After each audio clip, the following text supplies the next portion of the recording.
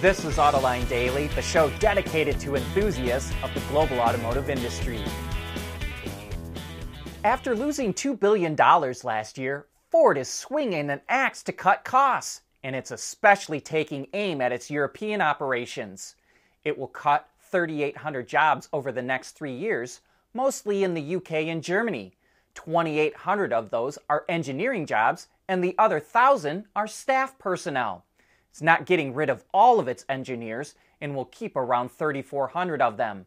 Ford only made $47 million in profit last year in Europe and says the cuts will revitalize its operations. And it says that these cuts won't affect its plan to offer an all-electric lineup in Europe by 2035. And while Ford is taking an axe to its European operations, it's taking advantage of the Inflation Reduction Act to invest heavily in the U.S. for EVs. To provide a little more detail to yesterday's report, Ford will invest $3.5 billion to build an LFP battery plant in Michigan that will open in 2026. Chinese battery maker CATL will license its technology to Ford, as well as supply the manufacturing equipment and the personnel to get it up and running. Ford will own and run the plant, which will employ 2,500 people. It will make 35 gigawatt hours of batteries a year, enough to power 400,000 EVs. LFP, or lithium iron phosphate batteries, don't use critical materials like cobalt or manganese, which makes them significantly cheaper than NMC, or nickel manganese cobalt batteries. The IRA provides subsidies of $35 per cell and $10 per module, which is why there is now a flurry of activity to build battery plants in the U.S. And Ford is not going to wait for that plant to open and will start importing LFP batteries from China that will go in the base model of the Mustang Mach-E this spring and in the base model of the F-150 Lightning next year.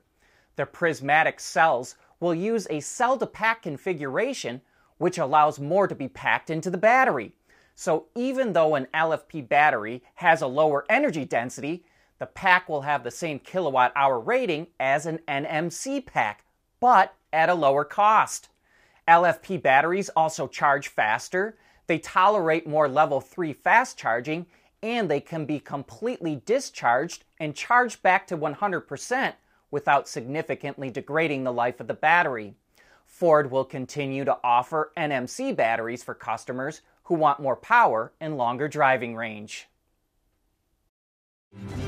At Schaeffler, we pioneer motion. Electrifying mobility, manufacturing smarter, reducing CO2 emissions, making energy production clean. Schaeffler pioneers motion to advance how the world moves.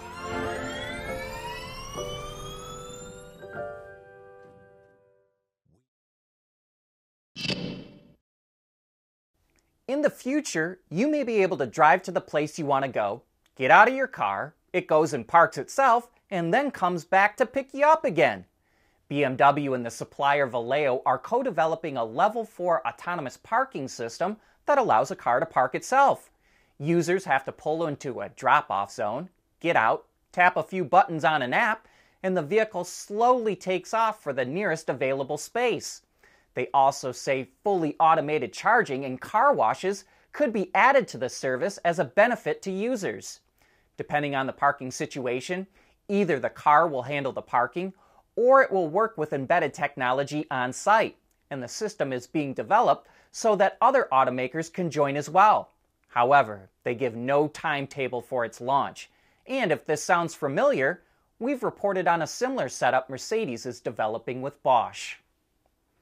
Porsche officially started making e-fuels at a plant in Chile. The site uses wind turbines to generate electricity, which is used to produce hydrogen through electrolysis, as well as devices to capture CO2 from ambient air. That hydrogen and CO2 are then combined to create e-methanol, which is then converted to gas and then refined again so it can be used in cars.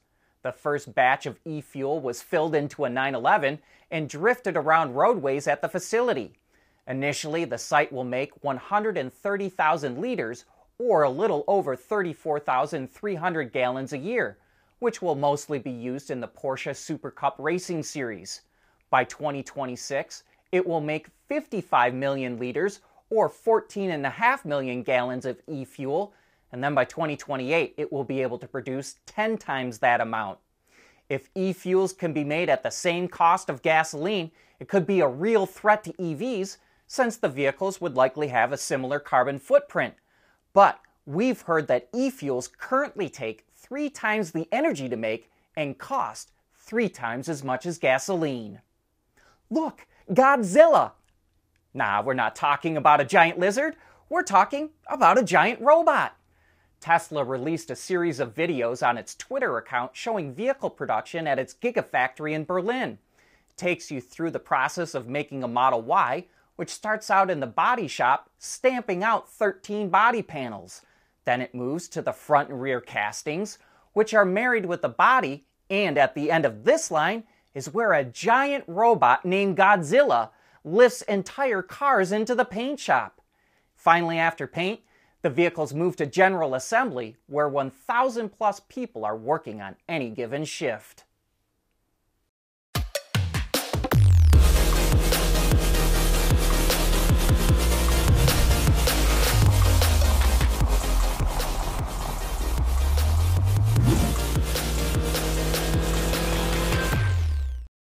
We want to know what drives your testing. OTA, connected car, diagnostics, remote testing. Intrepid Control Systems is here to help you work from anywhere. Intrepid Control Systems, driven by your data. Tesla pioneered big display screens in cars. Everyone copied Tesla, and now it's hard to find a car without one. Even more, they keep getting bigger. According to S&P Global Mobility, about a quarter of vehicles in the U.S. have display screens that are 11 inches or larger. By 2027, 1 out of 3 vehicles will have a screen that big, and electric vehicles are leading the way. For example, in 2021, the ICE version of the Mustang came with a 4.2-inch display, while the electric Mach-E features a 15.5-inch screen. But not everyone is happy about big display screens. Safety experts say they can be too distracting, and not all owners are crazy about them. Consumer Reports says its surveys show the larger, flashier screens rank near the bottom in satisfaction, while smaller, simpler systems rank much higher. For the 9th consecutive year, Toyota racked up more patents than any other automaker from the U.S. Patent and Trademark Office. The company was awarded 3,056 patents last year, and nearly half were related to future mobility. Overall, Toyota ranked number 4 on the list, which is its highest ranking in the list's 40-year history. Samsung, IBM, and LG placed ahead of Toyota. And Toyota says it spends more than $1 million per hour on R&D. Fascinating figure. Autonomous vehicles may be arriving later than expected, but they are slowly getting here. Zoox, which is owned by Amazon, is now shuttling employees between 2 of its buildings in California that are a mile apart, and its goal is to get approval to open its services to the public. Zoox designed its own purpose-built vehicle, which seats 4 passengers who face each other, and it can run up to 35 miles an hour, or 56 kilometers an hour. The vehicle is similar to the Cruise Origin, and now the race is on between Zoox and GM Cruise to see who will be the first to get paying customers riding in their purpose-built AV shuttles. And GM CEO Mary Barra set a goal for Cruise to be generating $1 billion in revenue a year by 2025. And that brings us to the end of today's show. Thanks for making Autoline a part of your day.